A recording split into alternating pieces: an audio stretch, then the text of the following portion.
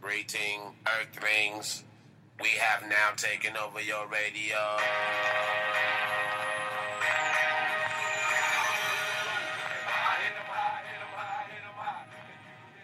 Alright, what's up, everybody?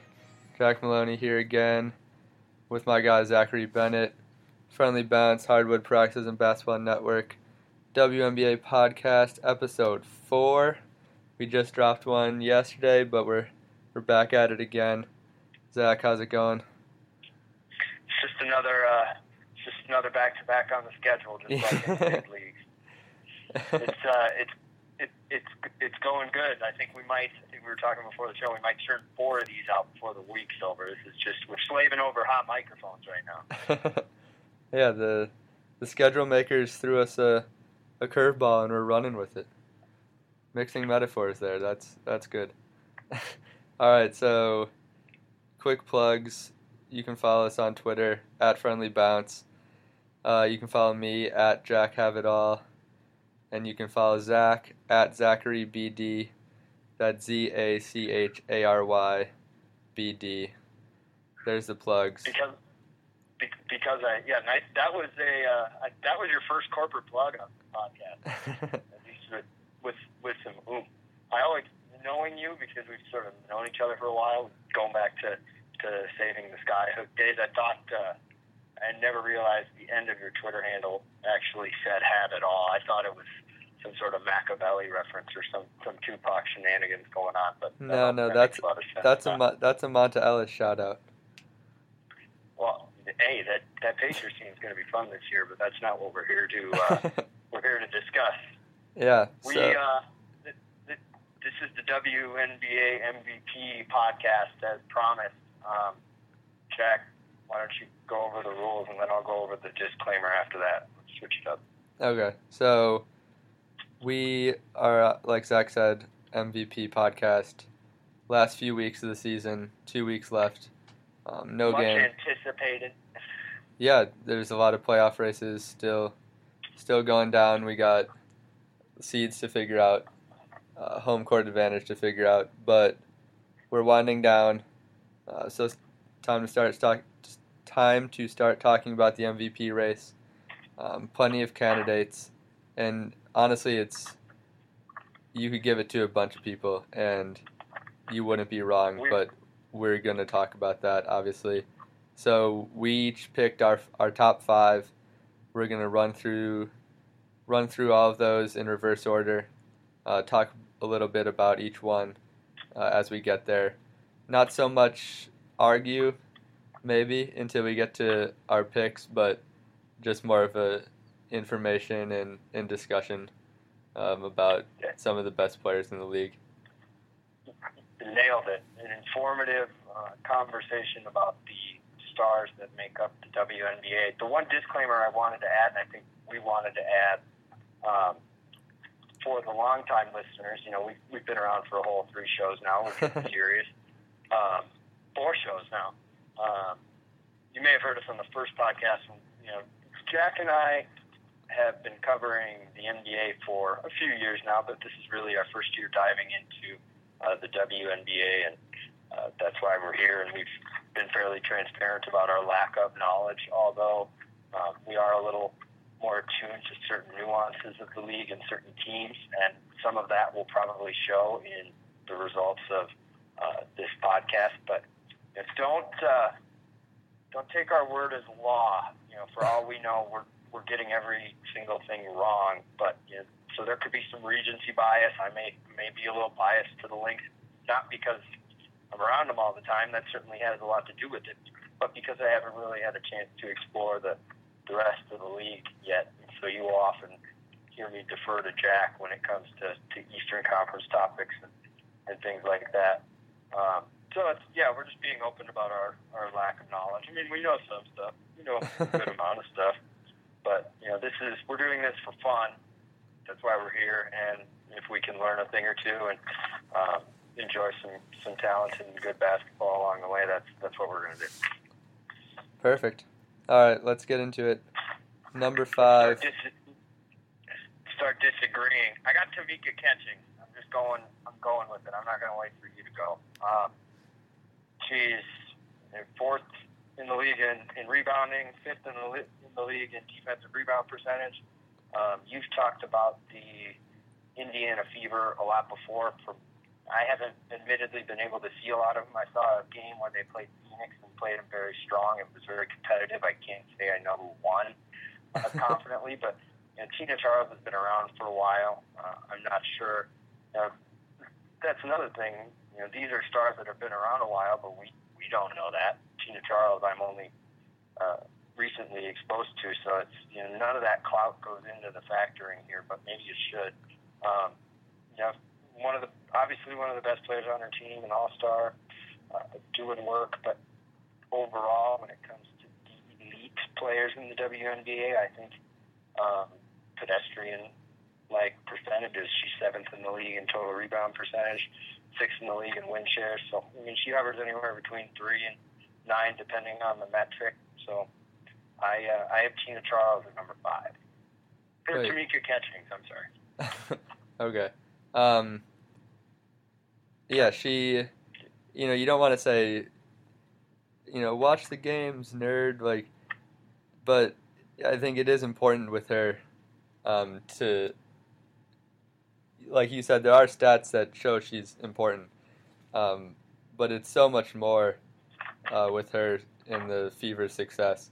Just defensively, she's a mastermind still. Fourth in the league in steals, just got her 1,000th on the career, and she runs the show for them, and it's that obviously doesn't come up in the box score, and not that stats aren't important obviously, but she does a lot of little things for them, and I don't have her at 5. Spoiler alert, she's up there at 4 for me, but Well, who do you got at 5? You're calling me out for my pick here. I got Candace Parker. At 5? Oh, yes. wow. Shocker right away. She's only played 14 games, and so she's not going to win it, which is fair because you can't play half the season and win the MVP award, no matter how good you are. But she's 18 points a game, 10 rebounds, 6.5 assists. The rebounds and assists would lead the league. And when she joined the Sparks, they were 3-13, and they're now 12-18, and in the playoff picture in the West. They run their whole show through her. As a point forward, she's been unbelievable, and I really only have her this low because she just hasn't played enough games, and that has to be a big factor when you're talking MVP. Incredibly valuable, but the lack of games is hurting her, so I got Candace Parker at 5. I feel like on our last 2 podcasts ago, on our second podcast, you were a little more liberal with the fact that Candace Parker hadn't joined the team until halfway through the season. I don't mean to call you out, but I think you were a little more inclined to give her the award a few days ago, despite that, than you were today. I'm just, saying I have her at number 4. I have her at number 4, so we'll continue our streak of shows with decent segues to 3. Ding. We need sound effects. Yeah. That type of stuff. Where's our producer? You're the producer. Yeah, that's me. I'm asleep. For a lot of the reasons you just said, I hear you subtly calling out my use of stats and telling me to watch the games and that I'm a nerd. A lot of that I will admit. I've seen Candace Parker play a lot, and admittedly a lot more than Tamika Catchings. So it's safe for me to use metrics to back up my points because the numbers aren't really, you can't say they're wrong, but you are right. They don't tell the whole context. It's funny when you look over the league leaders on the basketball reference page that I have pulled up, and Candace Parker doesn't qualify for. Right. She's not amongst the leaders in total anything. She doesn't qualify among the league leaders on the WNBA's webpage. But then, back to these metrics that I look at and She's first in assist percentage, second in total rebound percentage, second in defensive rebound percentage, and second in player efficiency rating. It's like, holy crap. It makes you wonder what could have been if she played all year. Oh, yeah. If she could have stayed healthy. So it is unfortunate that the WNBA won't bestow her with the reward, or probably won't even consider it. I think if we do a Friendly Bounce awards podcast, maybe there's some foreshadowing there. I don't know. Maybe she is in the conversation then if we ever decide to do something like that. But that's who I have at number 4. Yeah, and like you were calling me out about changing my mind from the last podcast and not being consistent. And I mean, I'm fine if you gave her the award this year, I'd be perfectly fine with that. But I mean, for my rankings, I was trying to look at it through both my lens and also a realistic lens, in that, Yeah, whatever, dude. People are going to think we're going at it so hard. That's hopefully they know better, or hopefully at least I know you're having fun. Who do you got at number 4? I had Tamika catching, so we just switched 4 and 5. That's fair.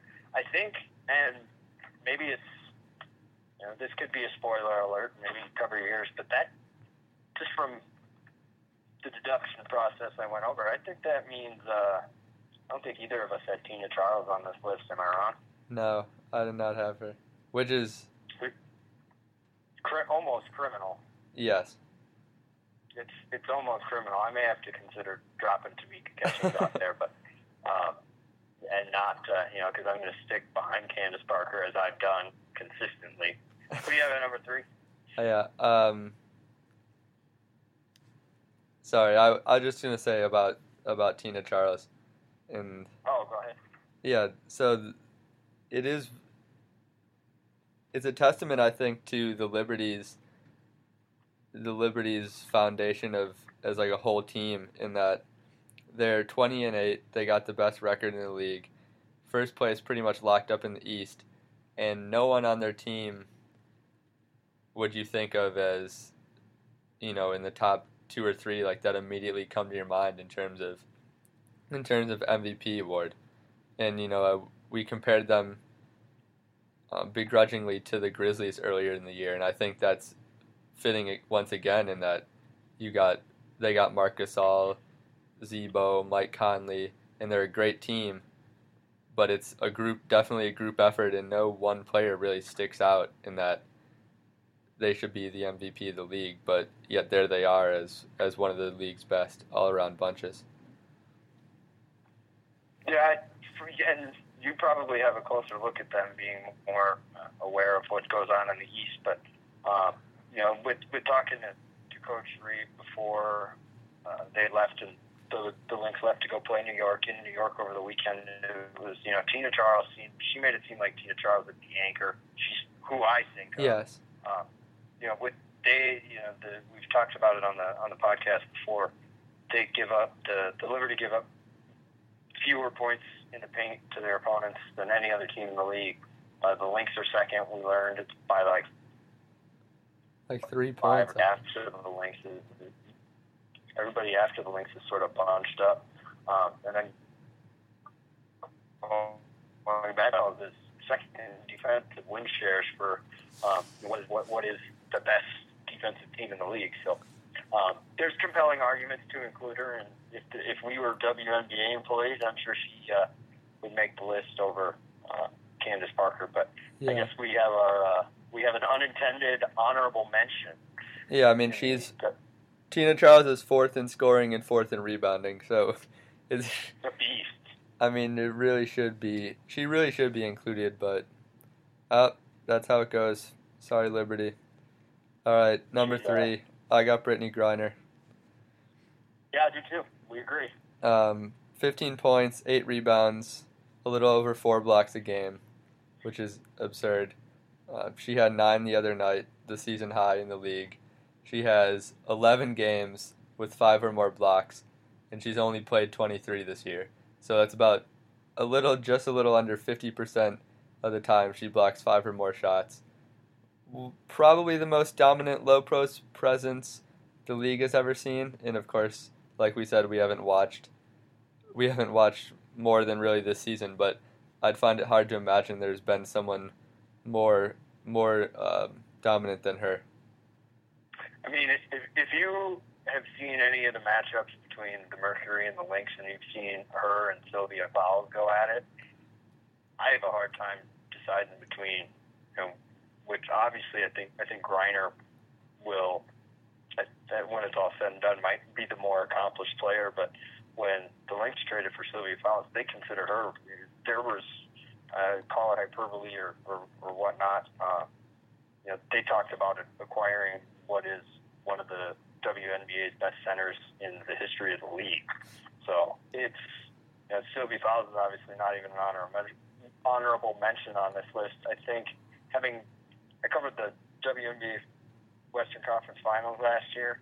I was very last ditch effort to jump into the league. It was really the only time I got on. I've seen Brittany. I mean, I feel like we've watched Brittany Griner grow as a player, right? Just because of her age and coming into the league. I think she can do more offensively, or I feel that way. Maybe I'm being hypercritical. And full disclosure, I am from Phoenix and grew up a Suns fan, and I am inclined to root for teams from there. I have no beef with the Mercury, but I think she can do a little more offensively. But you can't deny what she does on the defensive end of the ball, and she's a game changer. If not for the other two people that we're going to talk about on this list, Griner is number one. It just shows you how stacked the talent in the league is becoming. Right. I mean, Phoenix has the fourth best defense in the league, 95.36 defensive rating. They allow the third fewest points in the paint, and that's almost directly related to Griner. They're 17-13. They got a playoff spot locked up in the West. Second place in the West, and they're a really weird team. They are a extremely weird team, and especially without Taurasi this year. I mean, they probably make the playoffs in the West because of how bad it is, but they're a threat to the power structure in the West, and that's in very large part due to Griner. And like you said, her offensive game can use some work. And she is getting more skilled, but at the same time, she pretty much commands a double team just because of her size. Absolutely. Yeah. No, she's sort of being graded on an unfair curve. That's a great point. And that definitely helps their offense. I mean, if you have to send two people every time she touches the ball. And this is definitely because I just have not watched her enough. But when someone, I mean, she's 6'8", I believe, which is the tallest player in the league. I think Fowles is 6'6". Yep. And so I wonder, in that Griner being 6'8", always being the tallest player on the court, and that she is often, I would imagine, just relied more so on her size than skill to dominate. And so if you grow up just being so much taller that it doesn't matter what moves you do, you're just going to score eventually because no one can jump with you, and that it's sort of your development offensively is maybe a little delayed than if you were a little shorter and had to rely more on the skill. And now that's completely just I'm just talking out of the side of my mouth. I don't know if that's true or not, but I understand what you're playing. When you're the biggest player on the court, it has its advantages to be, to have the reach to put it in the net. You think back to when you were a kid and you maybe beat up on your little brother's friends and that. I certainly did. But she still, at this level of talent, needs to, with the competition, she needs to do a lot of things to score, and it's not certainly easy for her. But right. When you mentioned at the beginning of the podcast, a lot of this is subjective. How do you define value? You take Griner off the Phoenix Mercury as well as Diana Taurasi, and they're a pretty terrible team, I think. I'm looking at their team's net plus minus numbers because I've obviously wanted to develop a reputation as a stats guy on this podcast, and nobody on Phoenix has a net plus minus greater than 5. That's they're a bizarre truly, group. Truly amazing, because even teams with losing records, like Seattle, even they have players above 5. So that's really weird. I would like to look into that a little more. But do you have anything else to say about Griner before we move on to our big epic final battle?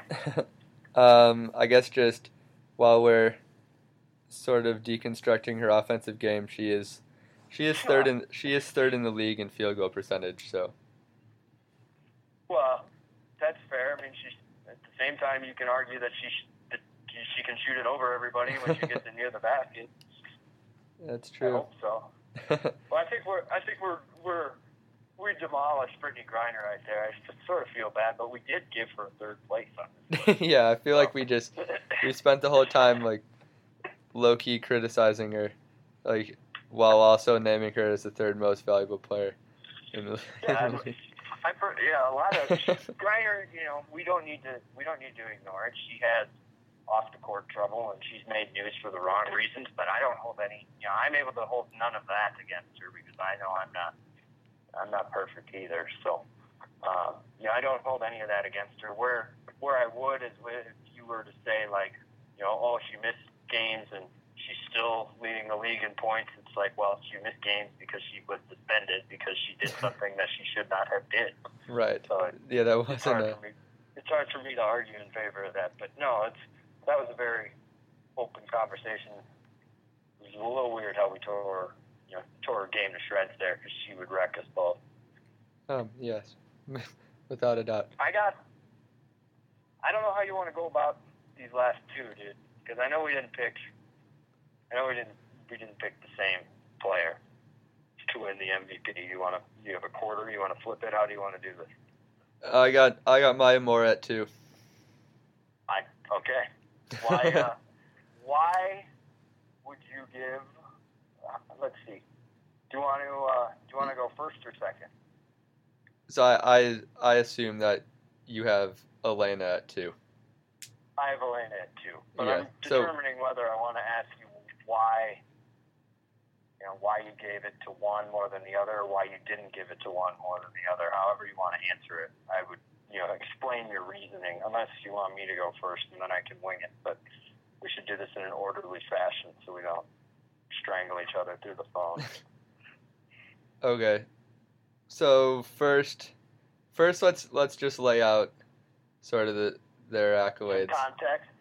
So Maya Moore, we have Maya Moore and Elena Deladon as our top 2. I have Elena as the MVP, Zach as Maya.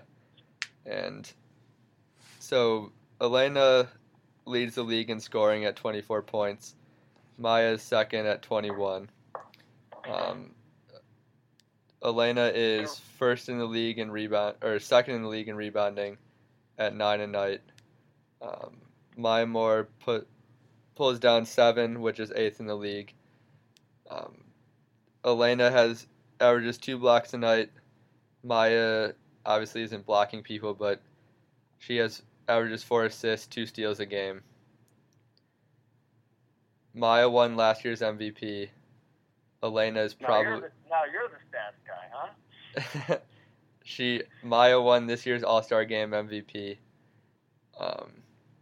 The Lynx are 20-10, first in the West. The Chicago Sky are 18-12, second in the East. Both have playoff spots locked up. Both players obviously are tremendous. So there we have sort of the lay of the land. And really, of course, like we said, you could give it to either one. That's true. We could probably give it to Griner. We should probably include her after what we just did. Yes. So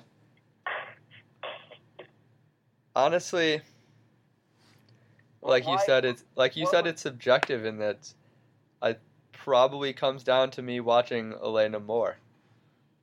To be honest. There's recency bias involved in my answer too. I can't, heaven forbid Maya Moore's listening to this, I got to walk into practice tomorrow and have her tell me about how in a dream world, that could happen one day. Will it happen tomorrow? I don't know. But, I mean, I think if you're going to give it to one, the biggest argument against Maya Moore, the most, I was prepared to argue an argument that you were going to make that you haven't made yet that I'll address now. People say Maya Moore's on the best team. Well, that sort of helped Steph Curry in the other league win it. And even if that is true, I mean, Simone Augustus has not been around since mid-June. Sylvia Fowles pretty much, she was doing some biking at her home in Miami before she joined the Lynx, but she was really not in shape right away. And Lindsay Whalen hasn't been herself. She's shooting almost. If you compare this point in the season to last year at this time, I think Lindsay Whalen she shot at least 60 less free throws this year than she had last year. So she's not getting in the lane, creating assist opportunities with penetration. She's not getting to the free throw line. She's not scoring at the same rate she was last year. So I think it's a very logical argument in theory, but with the way the Lynx have been this year, they've been in disarray, and Maya's really only been the consistent one. I go back to that Kobe comparison. And if not for her putting up the numbers she does, even when they're not the most efficient, the Lynx aren't where they are today. That's the most compelling argument I got, Jack. Yeah, and I think being on a good team is important, in that you should. There's a lot of credit due when you're a great player on a great team, in that obviously you have help, but I mean that's important, is to win games, and if your team is winning games, that elevates you in the MVP conversation.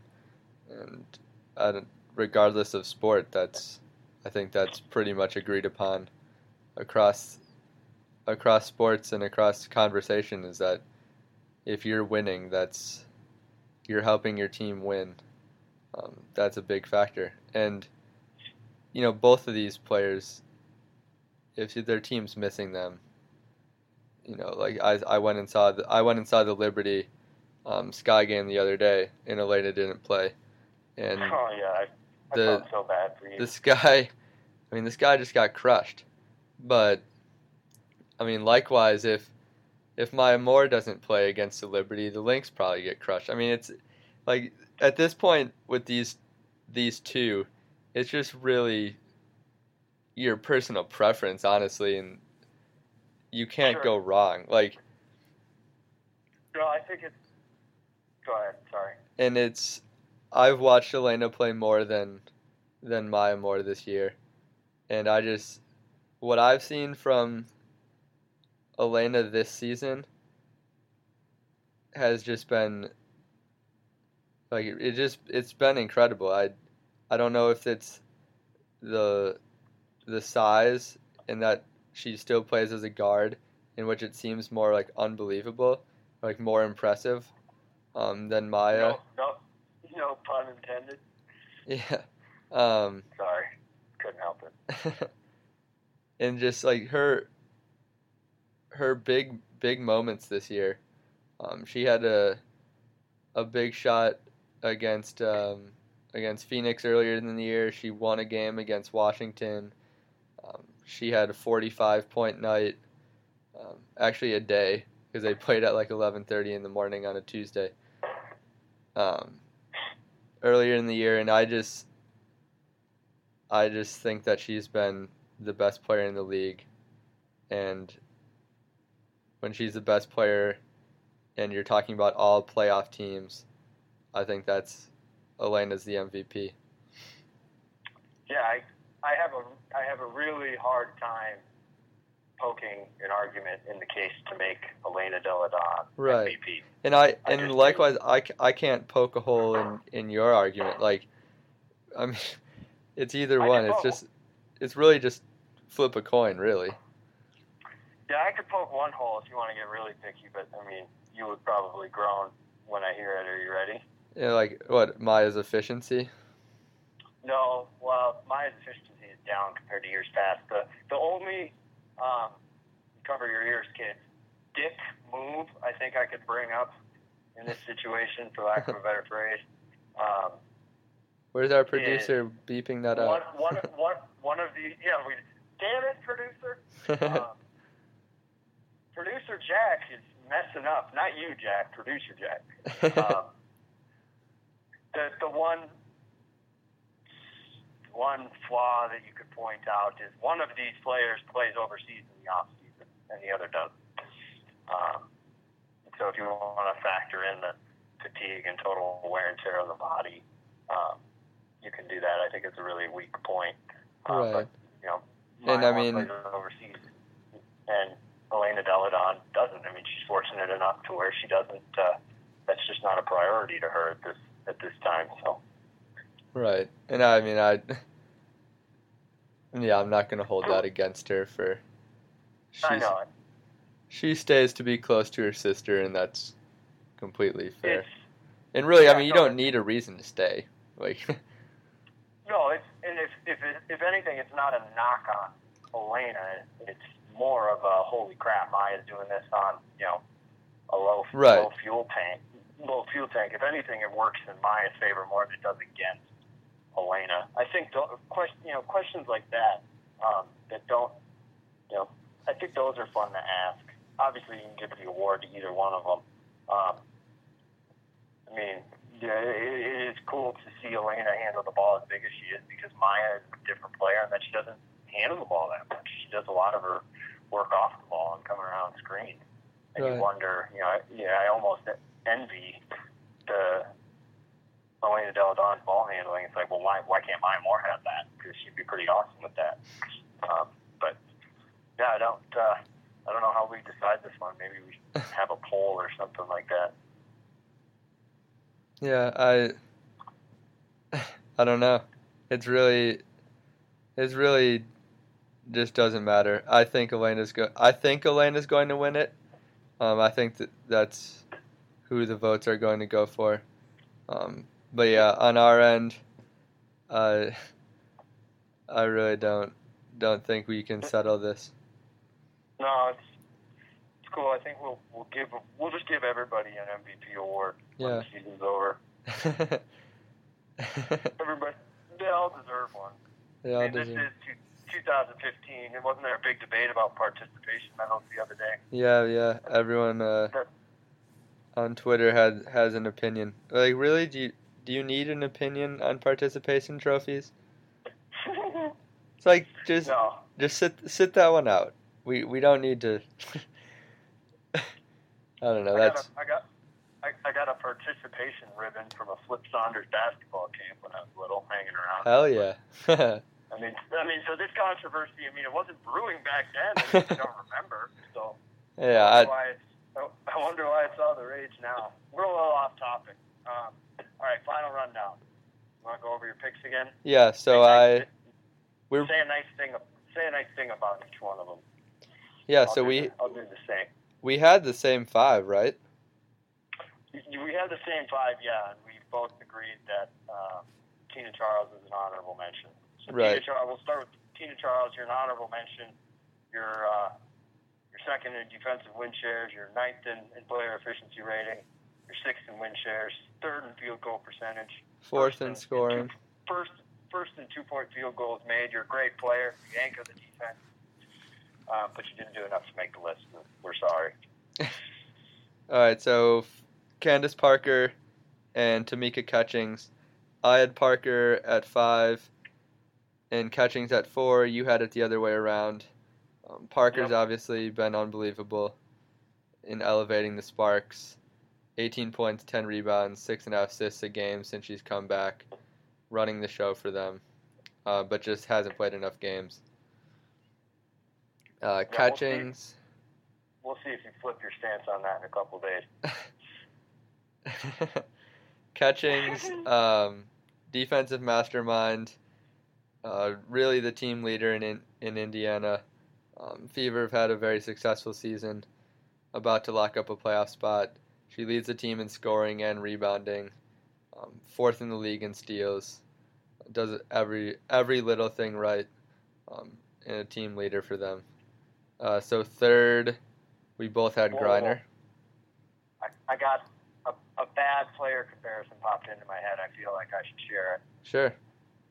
Tamika Catchings is a offensively potent version of Tony Allen in the WNBA. Yeah, like way more offensive. Like. Yeah. Offensively, I can't be much nicer. Offensively potent is a nice thing to say about a player. She's true. But she, watching her, she's all over the court. She's everywhere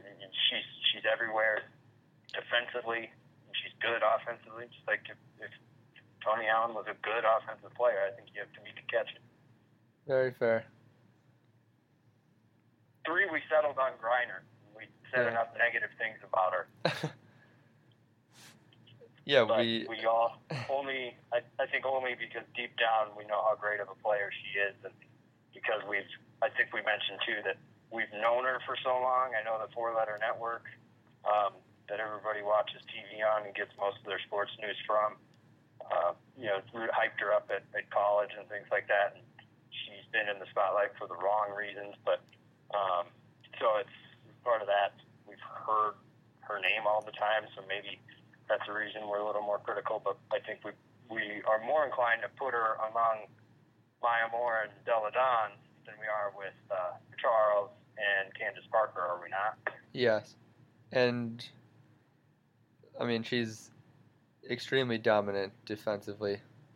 Like, she averages over 4 blocks a game, which is absurd. Yeah, she had 9 blocks on Sunday night. Against the Lynx. Against Sylvia Fowles, who models her game after Shaq. So 6'6", one of the best offensive centers in history. Griner ate her up for dinner sometimes. I know Fowles shot 4 of 12, but yeah. All right, so top 2, we had Maya Moore and Elena Della Don. I had EDD winning it, Maya in second. Zach had it the other way around. Neither of us are wrong. No, top 2 in scoring. Both do everything for their team. Both have big moments. Maya won the MVP last year. Elena's probably the favorite. I would say Elena is definitely the face of the WNBA at this point. Oh yeah, doesn't mean Maya isn't recognizable, but the way that companies brand athletes nowadays, you can tell that this is, part of what we mentioned with her not playing in Europe. The WNBA, of course, will embrace that too. So she's the face of the WNBA. She deserves to win the MVP. But they will. Yep. So that's how we have it. You can obviously let us know what your thoughts are. Hit us up on Twitter at FriendlyBounce, at JackHaveItAll, at ZacharyBD. Let us know what your thoughts are if we're crazy. But I imagine most people have similar thoughts to us.